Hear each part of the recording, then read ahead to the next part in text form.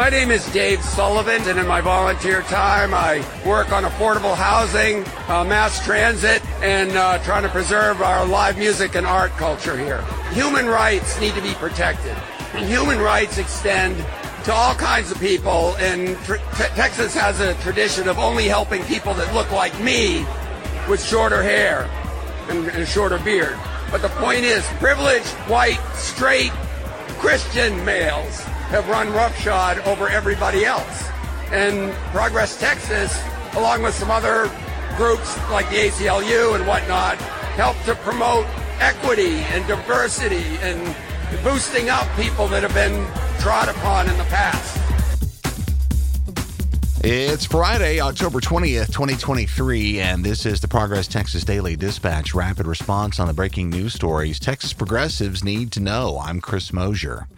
Our hats are off to Texas House Democrats and Austin Representative Gina Hinojosa for their education funding bill that, if nothing else, shows what Texas could and should do for our public schools. The bill presented yesterday would give teachers a $15,000 bonus and increase per-student school funding by almost $2,800. Carrie Heath at the Austin American-Statesman calls it a massive package. Representative Hinojosa calls it paying teachers their actual worth. But as we all know, given the political realities in that particular building, it's unlikely to go anywhere beyond the drawing board this special session as Republicans continue pressing for vouchers, which is the central priority for another bill introduced yesterday in the House. HB 1 is yet another scrambling of numbers by the Texas GOP that adds up to a taxpayer-funded subsidy for wealthy families with kids already in private school. For the most part, William Malhado and Brian Lopez at the Texas Tribune say Republican Representative Brad Buckley of Killeen's bill would give parents 75% of the state's basic allotment per student, which is currently $6,160, rather than the nice round $8,000 the Senate's version of vouchers calls for.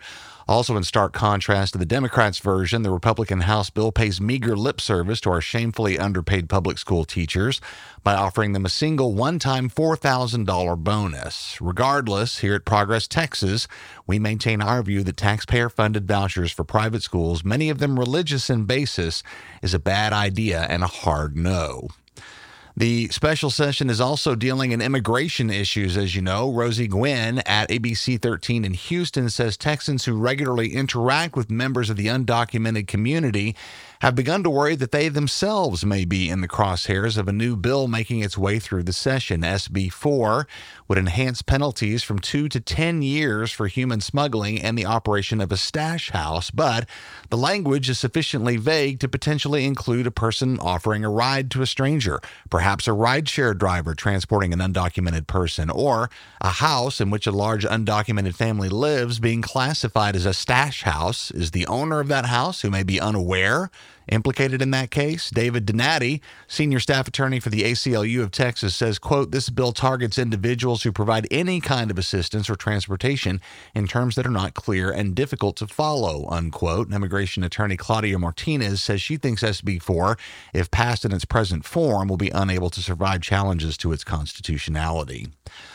Also on the immigration front, one of the main developers of the Colony Ridge neighborhood near Houston, targeted by name in Governor Greg Abbott's special session call, took part in a hearing at the Capitol yesterday to push back against a narrative already enjoying solid traction in conservative media that the region in general and his development in particular are a haven for undocumented immigrants, gangs, and human traffickers.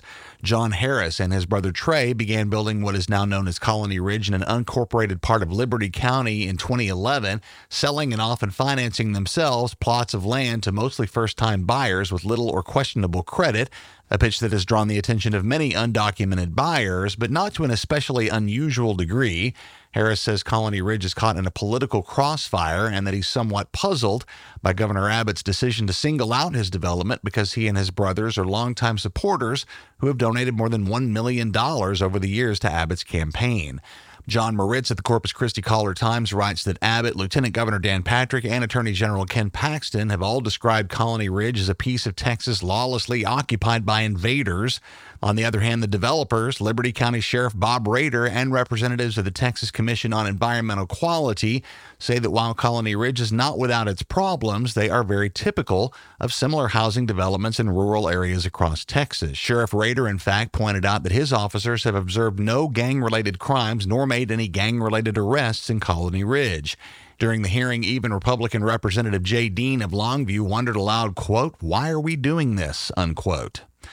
Speaking of our thrice indicted Attorney General, Patrick Svitek and Vianna Davila at the Texas Tribune say two of Ken Paxton's top deputies have abruptly left their jobs at the AG's office after having just sacrificed their own paychecks to help defend their boss in his impeachment trial. Solicitor General Judd Stone and Assistant Attorney General Christopher Hilton have resigned to continue a private practice in which they are partners, which has led to questions of impropriety within the office over a possibly problematic mix of government and private business. Earl Studemeyer at Fox 44 News in Waco says fears of rising anti-Semitic activity in the U.S. over the developing conflict between Israel and Hamas are beginning to creep into reality here in Texas. The Anti-Defamation League of Austin chapter says they've received word of a number of anti-Semitic incidents across central Texas and is keeping careful track of the trend. Jackie Nierenberg, the chapter's regional director, says that while such activity is not unusual or unexpected from extremist groups, white nationalists, and white supremacists, the emotionally charged conflict in Israel has seen a rise in anti-Semitic rhetoric coming from more general sources, including progressives. Nierenberg reminds us that the best way to become an ally of both the Jewish and Palestinian communities is to have conversations and build understanding. She says, quote, "There's no right way to do it, but the reach out is the beginning of allyship. The questions, the curiosity, that's how you begin this coalition, and that we should all be building against hatred and extremism," unquote. We agree. We had a great conversation yesterday with Chris Hollins, whom Progress Texas has endorsed in his run for city controller in Houston, which will be on a ballot near you if you live there starting Monday. Look for that talk on an upcoming episode of the Progress Texas Happy Hour.